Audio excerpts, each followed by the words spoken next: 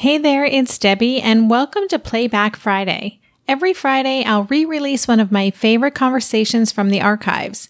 Unless you're a longtime listener of the show, there's a good chance you haven't heard this one yet. And even if you have, you just may get something completely different listening to it this time around. So if we see it as a statement of needs and we're trying to figure out how to meet everybody's real needs, then we look for ways to solve that as a problem rather than it's a win-lose competition, and if I give you more, then he gets less sort of thing. Welcome to Tilt Parenting, a podcast featuring interviews and conversations aimed at inspiring, informing, and supporting parents raising differently wired kids. I'm your host, Debbie Reber, and if you're the parent of more than one child, neurotypical or atypical, this is an episode you're definitely going to want to listen to. I get requests for topics from listeners all the time, which, by the way, is great. Please keep them coming. But one of the most common requests is for an episode specifically on sibling relationships. So I found the perfect guest to talk about the sibling dynamic, parent educator Julie King. Julie co-authored the book How to Talk So Little Kids Will Listen, a survival guide for life with children ages 2 to 7, alongside Joanna Faber. And she leads dynamic lecture presentations for schools and other parent organizations. Among the workshops she offers is one based on siblings without rivalry, and she brings to her work the perspective of having raised 2 differently wired and 1 neurotypical kids herself. I'm really excited to share this conversation with you, and I hope to do more episodes on this topic. So here is my conversation with Julie. Hey, Julie, welcome to the podcast. Thank you. It's nice to be here. Well, I'm looking forward to this conversation. This topic we're going to go into today is something I've been getting requests for a long time from my community. And I think there's a lot to talk about, but I'm just looking forward to scratching the surface with you and getting a little deeper into this idea of siblings and how complicated those relationships can be. But before we get into that, I always ask my guests to just introduce themselves, give us a little bit about your personal background, maybe your family makeup. And also, I always like to know people's personal why for the work that they do. Sure. Well, as you know, I wrote the book, How to Talk So Little Kids Will Listen, with my friend Joanna Faber. She and I met as babies. My family had just moved to the suburbs of New York, as had her family. Her mother was pushing her and her brother up the street in the stroller, and my mother saw them outside, literally went running outside and invited them in. And her mother, Adele, and my mother, Pat, became very good friends. And Joanne and I became good friends. Well, at that point, we were just babies, but we went to nursery school together, actually all the way through high school together. But while we were in nursery school, her mother took a parenting workshop with a child psychologist, Chaim Ganot, and she and my mother would talk daily about what she was learning, and they would experiment on Joanna and me and our siblings. So we were really guinea pigs for this whole approach. And after high school, we kind of went our separate ways. She went to college. I ended up going to law school, and I practiced law briefly and decided that the way that lawyers approach conflict was really not consistent with sort of my orientation to problem solving and considering people's needs. And so when I'm sort of condensing my life story here for you, but I married, and my husband and I had 3 kids, and I discovered firsthand that it's kind of hard to do this all the time. Mm-hmm. This approach that I grew up with and I thought I knew was quite challenging. When my firstborn, Asher, was a baby, I helped form a mother's group. We used to get together every week. And I noticed that the other babies were starting to move around when he was just still sitting. But I read all those books about child development that said babies develop at different rates. So I really wasn't worried until when he was just over a year, our pediatrician said, okay, now it's time, you have to go see a neurologist. And the neurologist told me that Asher was, quote unquote, very developmentally delayed. By that time, I had noticed that it was pretty obvious that all the other kids his age were walking around, and, they would toddle around and fall on top of him sometimes, and he would shrink away and fear when they came near because he couldn't move. He could, this tiny little sit scoop, but he really couldn't move very much. And I remember being offended when one of the other mothers in the group suggested that I was being a little overprotective of him, as if it were my fault that he wasn't able to move. And I think underneath that, I was just worried that she might be right. And I think that's a common experience for people with, kids who are different. And for Asher, it wasn't just his physical development. His sensory system was also different too. So he couldn't tolerate being touched on his legs and his feet, which really didn't bode well for him being able to walk because he couldn't touch his feet to the ground.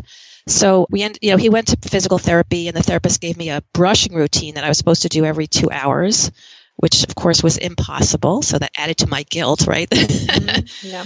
I couldn't keep that up. But, we did that as much as we could. And then I had a second child, Rashi, another boy, who he looked different to me from the start.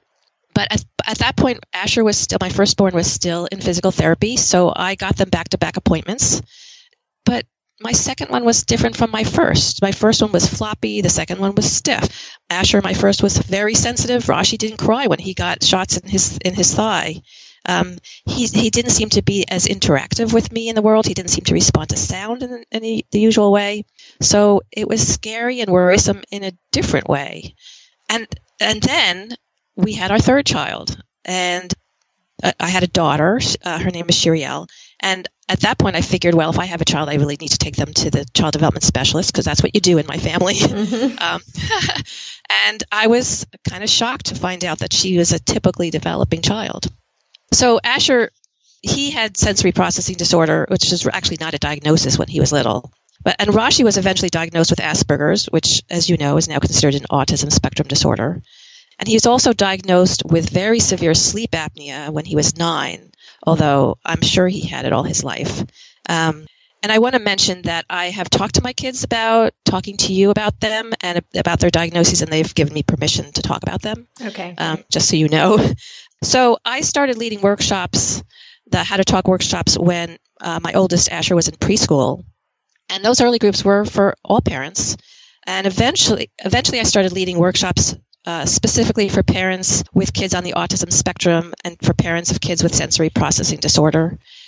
Because I noticed that the skills that I was teaching were just as important, or maybe even more important, because we parents of atypical kids face challenges that other people don't face. It's even more important for us to know how to deal with frustration and conflicts and setbacks. And you know what they say about kids with autism? If you've met one kid with autism, you've met one kid with autism. Yeah. Right? Yeah. So as a parent, it's very challenging to figure out how your child is experiencing the world and why they're doing what they're doing and what it's reasonable to expect of them. And what I noticed, especially when my kids were younger, is that most of the information and the programs that are set up for these kids, they address the behavioral issues of kids on the spectrum in a way that I think of as behavior modification, like giving them stickers and rewards and consequences and timeouts, that sort of thing. And to me, it seems like these methods don't acknowledge the full humanity of these kids. They're treating them as people to be managed or people to be controlled. And I'm trying to help people see their child as more than just a problem to be controlled and managed and manipulated. You know, clearly to some extent we all have to manage our children, and maybe we all have the ultimate goal that our kids will be well behaved so life will be pleasant for all of us. But the How to Talk approach encourages people to start by seeing the world through their children's eyes and to imagine what their children are experiencing. If we start with that, then I think it becomes easier to affect their behavior because we're not fighting with them. We're not saying to ourselves, this kid won't sit still. I've got to figure out ways to make him sit still so he doesn't drop food all over the living room. We're saying, this kid doesn't want to sit still. He really needs to move. What can I do to satisfy him and satisfy my need not to have food all over the living room? Mm-hmm. Right? And then we look for possible solutions. So I'm not advocating that we be permissive. I'm suggesting that there are more creative ways to meet each other's needs. And we have many stories in the book of parents working with their kids and their kids' needs instead of trying to control them. That's great. You know, we just had on the show recently Dr. Barry Prezant. Have you read his book, Uniquely Human?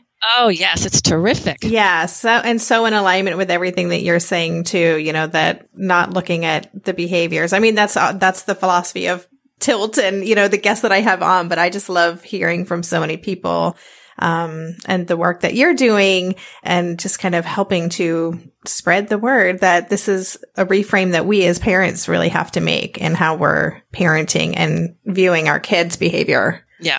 Yeah. Well, that's awesome. And let me just ask you, how old are your kids now? Oh, yes. So now Asher is 26. He's a partner in an online marketing company, and Rashi's 23. He's a computer programmer, and my daughter Shiriel is 20. She's a sophomore at Stanford, majoring in American Studies. And I have to say that we've had our share of sibling conflicts when they were little, but now they all get along very well. They call each other just to check in, and they give each other advice and support, and they even like to come home for dinner and have dinner with me and my husband so often.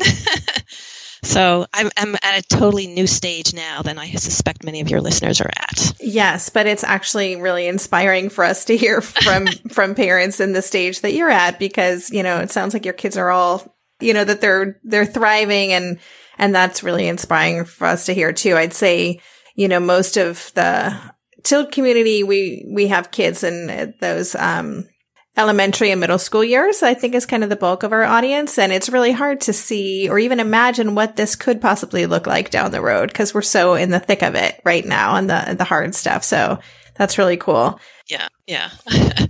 A friend of mine put me in touch with another mom of a child who had a similar sort of profile to my second son when he was much younger. And her child was older, and she was telling me that her son followed a very different developmental path than most of the kids his age. And, she went through many moments wondering, will they ever get to a point where he can be more independent? What will the future look like? And she was trying to paint a hopeful picture to me. And I remember thinking, well, she just really doesn't know, because nobody really knows. And so I know that worry. I know that, we can't help but wonder, what will the future bring? And I think when I was in the thick of it, I mostly focused on how we were going to get through tomorrow or this afternoon. And my husband was more, he took the role of worrying about the greater future. But, it's hard not to think about that when you're raising your kids, especially when they have differences. Yeah, absolutely. Especially when you have a really crappy day. I mean, it's, you can be humming along and then suddenly things go downhill quickly and you're questioning everything and spiraling out of control about concerns about the future. So, well, I appreciate your perspective and you sharing that. That's really helpful to hear, not just for the listeners, but for me personally. We'll be right back after this quick break. This year, I've been working on becoming more attuned to my body, and so I'm starting to really recognize how periodic spikes in anxiety or disruptions to my routines can seriously throw my whole system off. And as I've been traveling a ton this past month, which is both disruptive and somewhat stressful, I'm especially glad that I have the extra support of Synbiotic Plus, a 3-in-1 supplement from Ritual with clinically studied prebiotics, probiotics, and a postbiotic to support a balanced gut microbiome. Synbiotic Plus provides fuel to the cells that make up the gut lining to support a healthy gut barrier. And it comes in this very cool minty delayed release capsule, which was specifically designed to help survive the harsh conditions of the upper GI tract for delivery to the colon. The bonus is that the capsules don't need to be refrigerated, so I can easily bring them with me in my carry-on. On a personal level, I love that Ritual is committed to sustainability. They're a female-founded B Corp, meaning they are holding themselves accountable long-term to not only think about their company's financial health, but also the health of people and our planet. There's no more shame in your gut game. Synbiotic Plus and Ritual are here to celebrate, not hide your insides. Get 25% off your first month for a limited time at ritual.com/tilt. Start Ritual or add Synbiotic Plus to your subscription today. That's ritual.com/tilt for 25% off. Hey there, it's Debbie. I love making this show and sharing conversations about how to support our awesome neurodivergent kids. I've seen how even one little insight from an interview can spark a big shift in daily life. But I know that raising complex kids can be messy and lonely. And just when we think we figured it out, something comes up that boots us right back to feeling overwhelmed and stuck. That's why I've poured everything into creating a way for parents like us navigating complex parenting journeys to join together and chart a path that feels positive, hopeful, and doable. It's the brand new Differently Wired Club experience. In the club, you'll get personal support from me and other seasoned parent coaches, 6 live calls every month where you can connect and get your personal questions answered, the opportunity to learn directly from authors and experts like I have on this show, monthly themes for getting specific and tactical, an exclusive private podcast feed, and the best, most generous community of parents. Seriously, these folks show up for themselves and each other, and that right there is really everything, because it's a daily reminder that we're not alone. Our kids aren't broken, and we have totally got this. The recently rebooted Differently Wired Club is on a brand new platform with its very own iOS and Android app. It is such a great space. However you learn, whatever your style, no matter the ages, genders, and neurodivergent profile of your children, the Differently Wired Club can help you cultivate the positive shifts you're hoping for. Join us today by going to tiltparenting.com/club. That's tiltparenting.com/club. I hope to see you on the inside. So I want to talk about siblings. And as you know, you and I were discussing before the conversation, and as most of my listeners know, I have one child, and actually his name is Asher as well.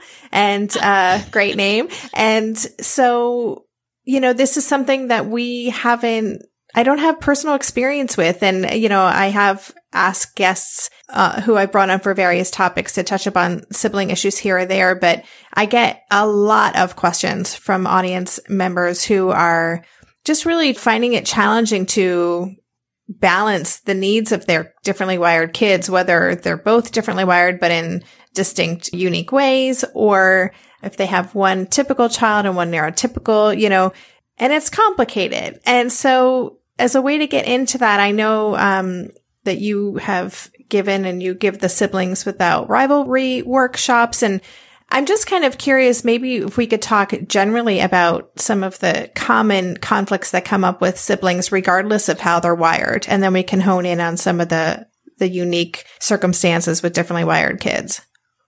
Well, I think that before we have kids, we have this idealized notion, at least some of us do, those of us who step off the cliff and have a couple more, that the kids will, you know, more or less enjoy being together, and they'll play together, and we'll have this wonderful, harmonious family.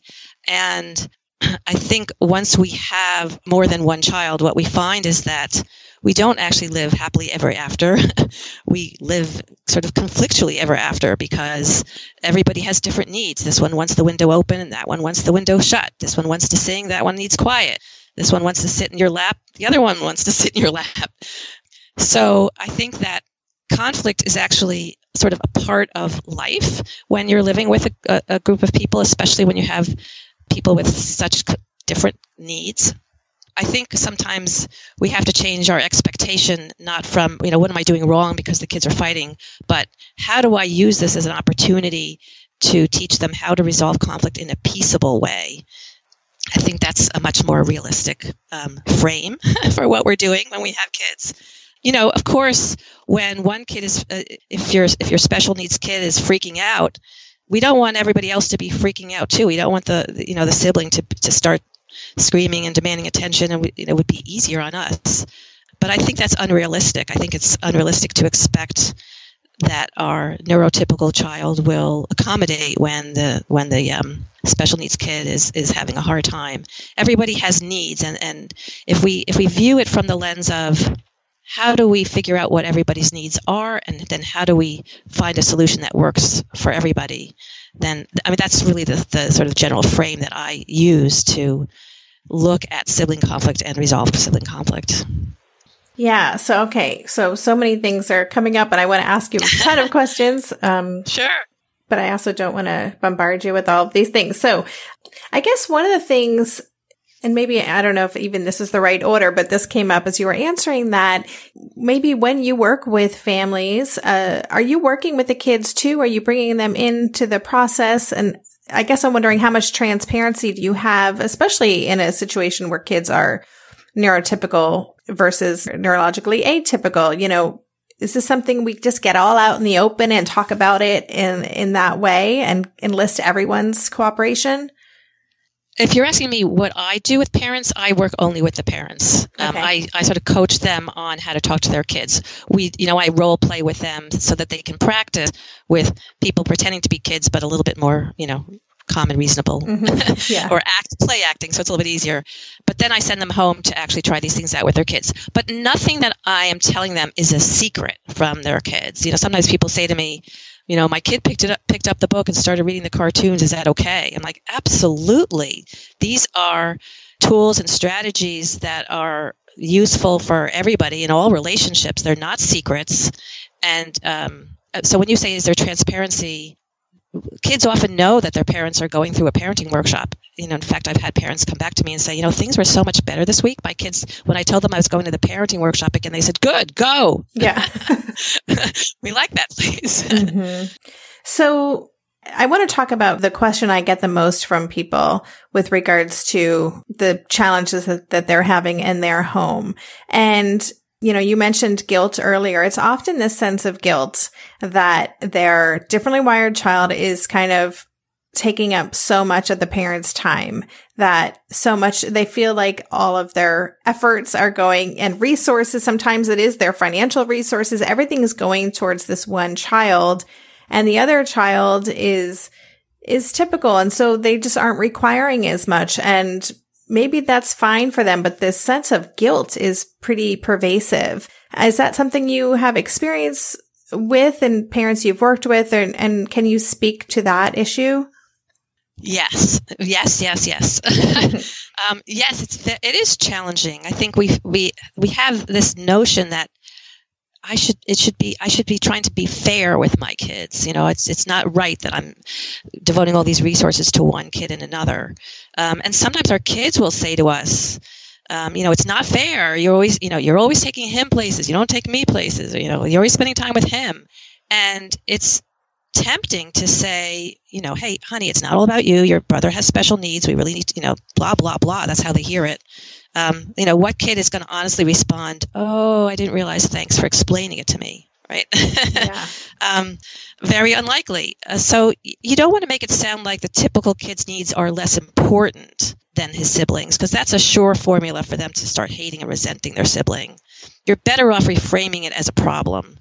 My problem is I have to help your brother with his exercises, and I also want to help you plan your birthday party. Let's see how we can make that happen. When I'm at my best, I don't make it sound like there's a finite amount of love and that the typical kid is being selfish to demand attention, or that their needs aren't as important. I don't want them to feel like they should be grateful not to be disabled. That's, it's tempting to want to say these things to kids, but that's just not helpful. It's tempting to say to the typical kid, like, you're lucky. You have friends. You can do homework without me. You're independent. But really, you're not going to convince a kid that he's the lucky one by telling him he doesn't need your attention, right? So, my goal is not to give my 3 children equal attention. That would be impossible. Regardless of whether they have special needs or not, frankly. My goal is to give my children the attention they need. So if a child feels like they're not getting enough of your attention, you can avoid accusing them of being greedy. Like, what do you mean I never do anything for you? I just spent 3 hours at your soccer game. Like that kind of thing. That's how we think. Yes. But it's not a complaint that's grounded in logic. What they're telling you is, I miss you. I want more of you. So we can acknowledge that feeling. You wish we had more time together.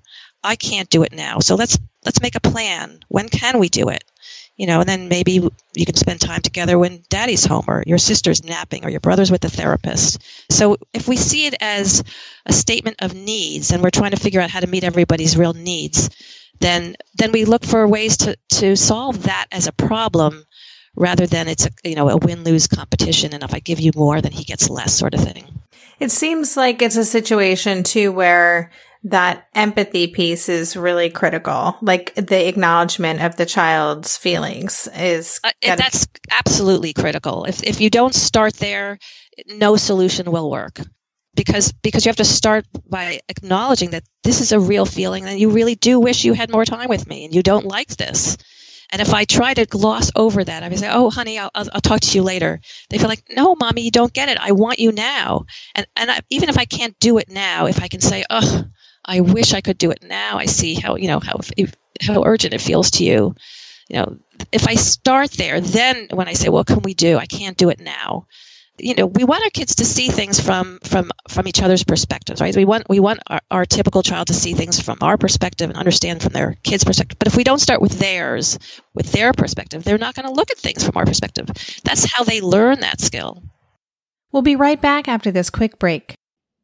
Feel like you're the martyr in your family? You're not alone. Hey, this is Joanne. And Bree. And we're from the No Guilt Mom podcast. Bree, we talk to a lot of moms. Yeah, we sure do. And if you're a mom who has a to-do list that is so massive that you get overwhelmed and you shut down, or if you've fallen into the habit of doing everything for everyone and don't know how to change it, we can help you become a no-guilt mom. We're going to take you from family martyr to family model. That's role model, so that you role model the behavior that you want to see out of your kids. You're going to go from being tired and overwhelmed to energized and guilt-free. Every week, you'll get actionable strategies that you can implement right away from the experts that we interview and from us. We also have a whole lot of fun, so check out the No Guilt Mom podcast everywhere you listen to your favorite shows. When it comes to raising kids, there's so much to consider. Things like, what do we feed them? When do we feed them? How do they sleep? What does it look like to raise kind kids? How does their nervous system work? How do I keep myself calm? What are my triggers? There's so much that comes into play, and we are distilling all of that information for you at Voices of Your Village podcast, where we bring experts in the field of early childhood and education and psychology and across the board so that you don't have to comb the internet for information. You get to show up and hang out and have shame-free, judgment-free conversations and insights into what it looks like to raise kind, empathetic, emotionally intelligent humans. I'm Alyssa Blask Campbell. I have a master's degree in early childhood education. I'm a mom of 2, and I am walking this journey right alongside you doing this work. Come hang out with me at Voices of Your Village, and we can dive into real conversations with actionable tips. This is just so fascinating to me. And it's also just hearing you describe this conversation and the way you need to just show up and not say what's on your mind, or what you're thinking, but rather really go to their needs and the empathy and all that. It sounds exhausting. And how can parents support themselves when they are having to I know that they're not going to do it perfectly all the time, but how can parents restore and recharge and be able to do this in a way that works and keeps them sane? Well, that's a big question. Yeah. And, I think the service that you're offering where people can listen to and communicate with each other and share their stories with each other is so valuable. I know that when my kids were little, I think I mentioned that the first group I did was through Asher's preschool. We met for 4.5 years weekly. And it really helped me to know that when I went through a period when I felt like I wanted to pull my hair out or scream at my kids, that I could go and talk to these parents who would get it and wouldn't judge me, and would understand. I remember the very first time that I was just furious at Asher for something. I don't remember what it was, but I remember how furious I was. And I went to the group. We happened to have a group soon after, and we all would do a check-in. And I said, I am so furious with him. I'm ready to put him up for long-term lease. Does anybody want a 5-year-old? Mm-hmm. And they were all, I thought, oh my gosh, they're going to be shocked. They're going to be stunned. They're not going to want me to be their leader anymore. And in fact, they were all relieved to hear that I had the same feelings that they did, and that I got to that point also. And it was really helpful for me to be able to vent with them instead of venting at my 5-year-old. In fact, I was going to tell you a story that's somewhat along these lines, because we all get to that point sometimes when, I would get to a point where I thought, I can't figure out what's helpful to say in this moment. I don't even care in this moment. So this happened when Asher and Rashi were somewhat older, but Asher was teasing and tormenting Rashi. He knew just what to say to get Rashi's goat, just upsetting Rashi. And I was just furious with him. And I couldn't get him to stop. And I couldn't figure out what, like cut it out was not going to work, and so I sent him to his room and calmed Rashi down. And I knew I needed to go talk to Asher to find out what was going on. But I also knew that I was in no state to do that. I really just didn't care. So I did what I knew to do when I couldn't handle a situation, which is I went to my closet, which I share with my husband. So it's got a lot of clothes in there. And so I can say things that are really horrible and mean, and the kids wouldn't hear me. And I literally went in the closet and started saying to myself, he's just horrible, horrible. How could he do this? And, how could I have given birth to such a mean kid? He's so nasty. I'm just furious at him. And then I thought, well, I guess I need to go talk to him and find out what was going on for him. But you know what? I just don't care because he's just being nasty. I had to do this for a while before I finally calmed down enough and went and talked to him. And then I was able to say, Asher, I know that you can be a really kind, sensitive kid. You have good friends and you're nice to them. There must be something that really made you mad to say those things to your brother. And that's all it took. He had a long list of complaints. Every time we go to the ball game and I want to go to batting practice, he says he wants to go. And then when it's time to leave, he lies down on the floor and he says he's too tired and we miss the whole batting practice.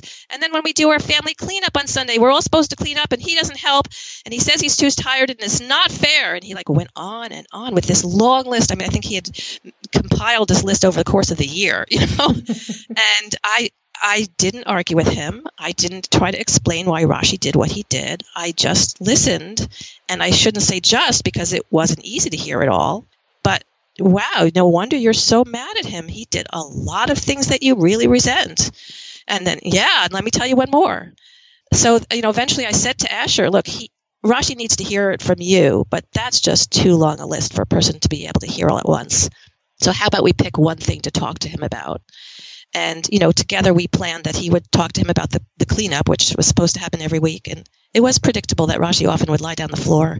This is he had sleep apnea, but this is before we knew it. So we just knew for some reason he would say he was tired. And so we went downstairs and Asher told Rashi how resentful he felt when Rashi didn't help with the cleanup. And Rashi said, he wanted to help, but sometimes he really was too tired. So then I asked the question, what can we do so the cleaner-uppers don't feel resentful? And so Rashi doesn't feel forced when he's too tired. And we came up with some chores that Rashi could do when he did have energy, because there was always garbage and recycling to take out. So Rashi, he did make sure to tell his brother when he did these chores. He wanted a way to redeem himself. So I think it made a difference. It's not that they never had a conflict again, but that level of mean teasing went away. And then when Asher got upset with Rashi, he knew there was a way to talk to him and solve the problem instead of letting it fester.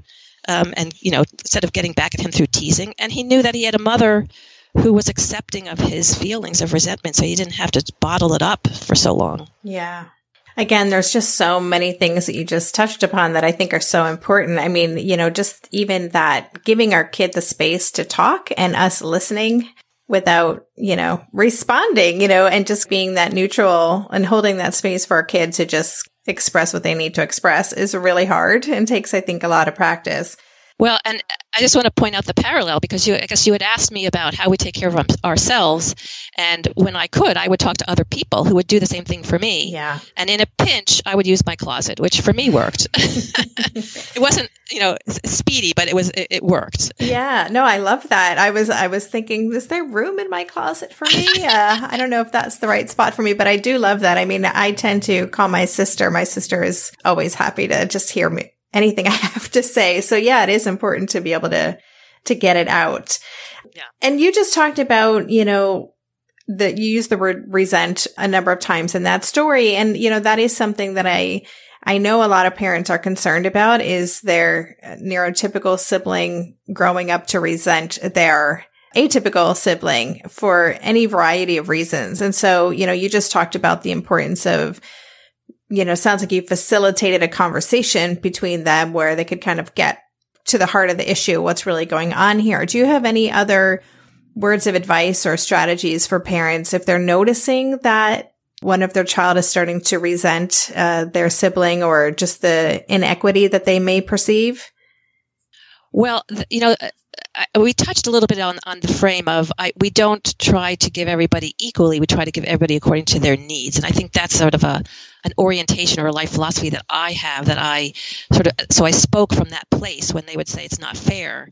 Instead of saying, well, it is fair because you got this and they got that, it's more like, it sounds like you really wish that you could have what your child has. In fact, I'm thinking when my kids were little, my son Rashi was also missed a lot of school. He was sick a lot. And my daughter noticed this. And, I remember her one day saying, it's not fair. I want to stay home too. How come he gets to stay home? And of course, I'm thinking in my mind, I don't want her to stay home. She's got school today. She'll be fine at school. I can't handle the two of them. Yeah, right. But it's, I knew that wasn't going to work. I wasn't going to be able to explain to her in a way that was going to get rid of that desire that she had to be able to stay home. So, what I said is, it sounds like you wish that you could have more special time with me too. I don't want you to miss school today.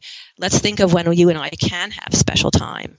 How about tonight when, we'll ask Daddy to put Rashi to bed so I can put you to bed and we can read some books together and we'll have some time together. And that worked for her. I was lucky. That worked for her in that moment. Mm-hmm. Again, I think that our first impulse is to try to explain to them why things are the way they are.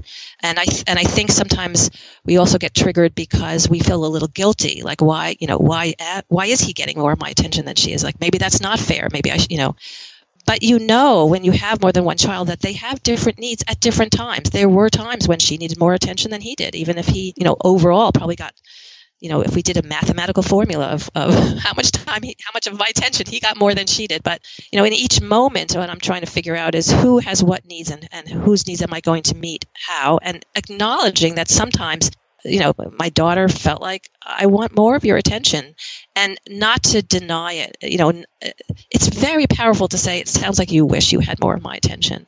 So much more effective than saying, look, honey, it can't be like this. If I start by acknowledging the feelings, that gets me very far in maintaining our relationship and helping her deal with what is. Yeah, I mean, it's so powerful when we can remember to do that, really, in any situation with our kid. And I noticed that with Asher many years ago, that the minute I just acknowledged whatever it was, it's like flipping a switch. Everything changes. Suddenly they're receptive, listening. It can shift their mood instantaneously. So that's a great reminder. One of the things that I was thinking about as you were giving that last answer is, and this goes back to something I brought up in the beginning in terms of transparency. But if you think about a family unit and, that we're all on the same team here, we're all working together. Is it good for parents to be, really talking openly about their kids' neurodifferences, and also to take it one step further, enlisting their help? Like, is it okay to say, hey, this is a really difficult situation, as for your brother or your sister. I'm wondering if you could help by doing this, or this. Like, is that an okay thing to do? Well, it reminds me of when Rashi first got his diagnosis. We had all this testing done, and we were waiting for the results, and he knew exactly, what was going on. He was, I think, 12 when we finally got him diagnosed with Asperger's, and so I went into his room. I thought, I'm going to tell him in private because it's just for him to know. I took him into his room and I said, we gotten the results, and he had Asperger's. And what that means is that different people learn social thinking in different ways. Some people learn it intuitively and some people learn it concretely and explicitly. And I said, you're more the explicit learner kind, so that's good for us to know. And his very first reaction was, let's go tell Asher, which was really surprising to me. And so we went upstairs to Asher's room, and he told Asher, guess what? I have Asperger's. And I explained to Asher, at that point I hadn't really had a lot of time to digest it myself, frankly. But it was helpful to say to Asher, who had been saying to me, he just doesn't get it. He just doesn't get it. That, now we know that he learns explicitly. And so not long after that, we were home, and my daughter was playing with the neighbor girl who lives across the street named Danielle. And Danielle's mother she would typically call me when it was time to send Danielle home for dinner. And I was in the kitchen cooking, and my hands were all dirty, and the phone rang, and it was Danielle's mother. And I said, somebody pick up the phone. And Rashi said, I'll pick it up. I'll get it. And he went over and he stared at the phone, but he didn't pick it up. And we have an answering machine that picks up after 4 rings. I wanted somebody to get it before I went to the answering machine, so Danielle's mother wouldn't worry. I said, pick it up. It's Danielle's mother.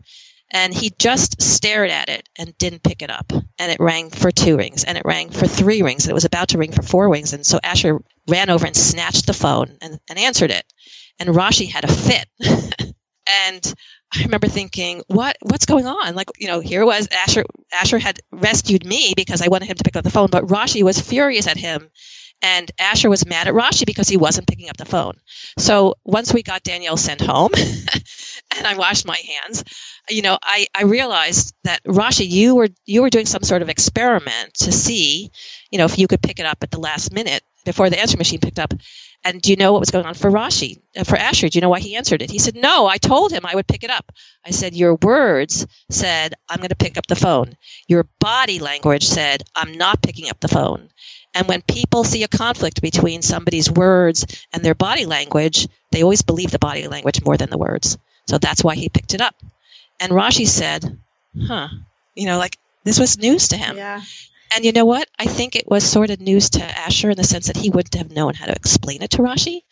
But, I was sort of both explaining it to them, but also modeling, like, this is what it means when you have to learn explicitly.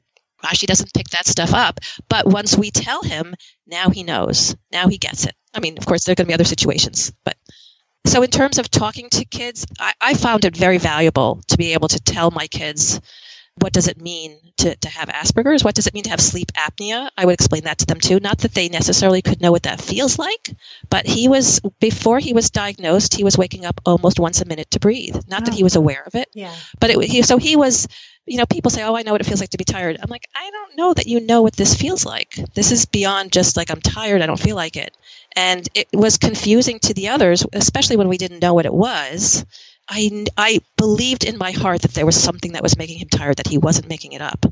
But I didn't know, I didn't have the words for it. I didn't know what it was. But once we had the word, I found that very helpful to be able to say, he gets woken up during the night. It took a long time for the therapy to work. Now he's doing much better. But, he was exhausted. And so I had to change my expectation of what he could do. And so did the others.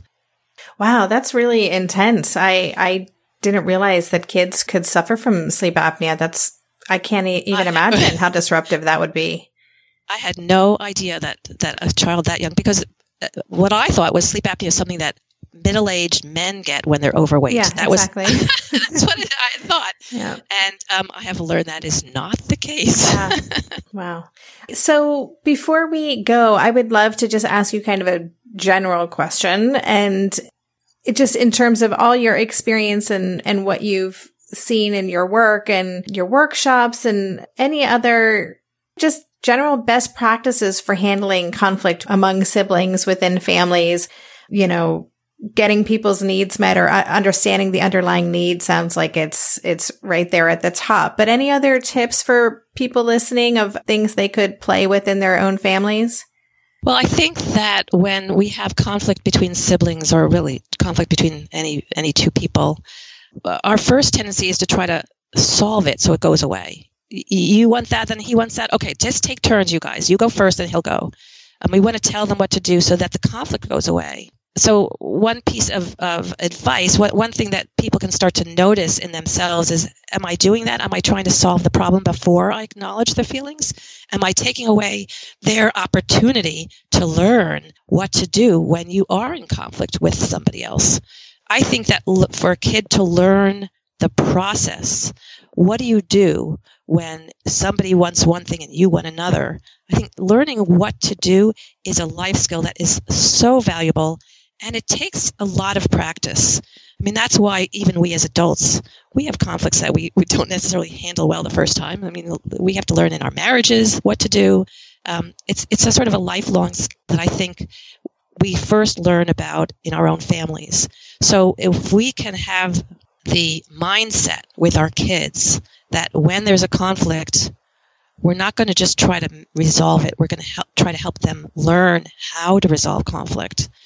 That little switch, that little reframe, I think can both be more effective in the moment and help us find solutions that really work for everybody, and also teach them such an important life skill that they can take with them for the rest of their lives.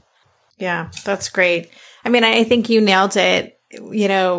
When there's behavior we don't like, when something's gone, we just want it to stop. Like, that's our instinct typically. Like, I want this to stop at whatever means necessary. And I think it's so important and it does take a lot of time, and patience is key, but so important to realize that, yeah, these are great learning opportunities. Conflict isn't a bad thing. It's a part of being a human. We're all going to have conflict. And this is a great practicing ground for people to learn those skills. And let me add that you can't do this all the time. I mean, the last thing I want to do is add more guilt to people's lives. Right. There are going to be times when you don't have the time, you don't have the energy, you don't have the closet available to calm yourself down before you handle it, where you're going to say, I'm going to decide who uses it first and who uses it second, and somebody's not going to be happy, and we're going to talk later about what to do next time. And sometimes that's the best you can do. And just acknowledging that I'm going to decide and somebody's not going to be happy. So see, even there, I'm trying to acknowledge as best I can what's going to go on for them because I can't do the whole process. Yeah, I imagine, especially in certain public situations or, depending on the age of your kids, parents are going to find themselves in situations where they just are in damage control mode, or they need to deal with something immediately. And the thoughtful conversation can come later. And just knowing that you do what you need to do sometimes to get through that moment, and then you can circle back. Yeah. And I think it helped me to have thought so much about how to handle different kinds of situations, because I've worked with parents for so many years, and we have a lot of stories in the book that I think really help parents sort of think through, how would I handle this situation? And there's a little trick I can keep in the back of my mind if this ever comes up. And I love to encourage parents to share their stories. We invite people to send, if any of your listeners have stories from what they've tried after they listen to this podcast, I would love for them to send me what they've done, what they've said, how their kid responded, because I think that sharing our stories, even more than just the general principles, is what really helps us when we're in the moment. Yeah, absolutely. Fantastic. Wow. This has been fascinating for me. And, again, not having, or having an only child, this is all completely relevant to every aspect of my life as a parent. And I know it's going to be super valuable to those listeners who have more than one kid and they're really struggling with this kind of stuff. So before we say goodbye, could you tell us the best place for listeners to connect with you and learn more about your work and your books? Sure.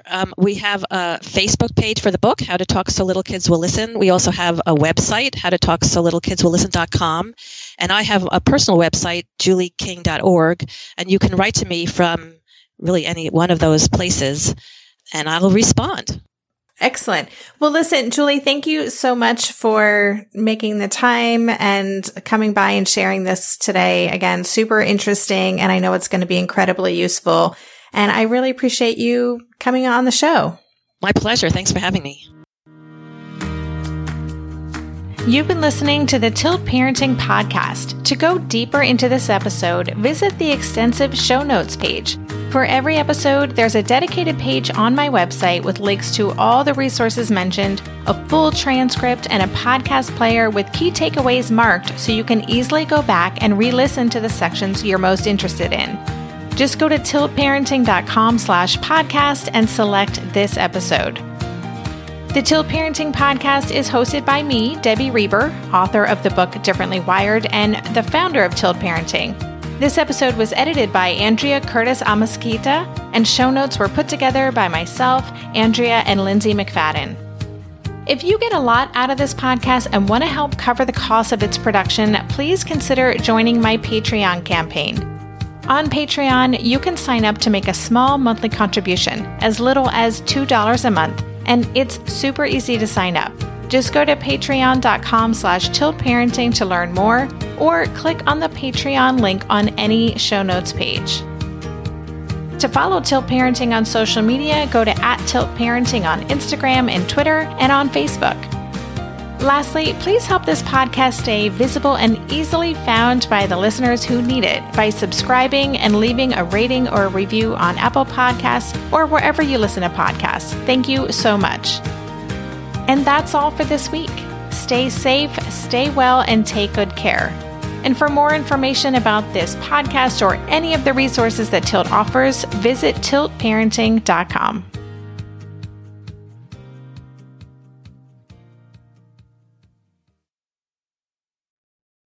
Are you overwhelmed by the things that get in the way of you doing what you want to do? Are you looking for ways to simplify life to better align with your values? Do you want to create space in your schedule so you have room for more of the good stuff? Play, joy, relationships, gratitude, and more? If you answered yes to any of these questions, I invite you to check out Edit Your Life, a podcast to help you edit the unnecessary from your life so you have more room to enjoy the awesome. Through episodes with me, Christine Coe, and a range of super smart, compassionate, and thoughtful guests, you'll come away with big picture insights and practical ways to declutter your home, schedule, and mental space without getting bogged down by perfection. I have always believed that small moments and actions matter tremendously. My goal is to help you find agency and space in your life through doable baby steps that will leave you feeling accomplished instead of overwhelmed. Check out Edit Your Life wherever you enjoy your podcasts.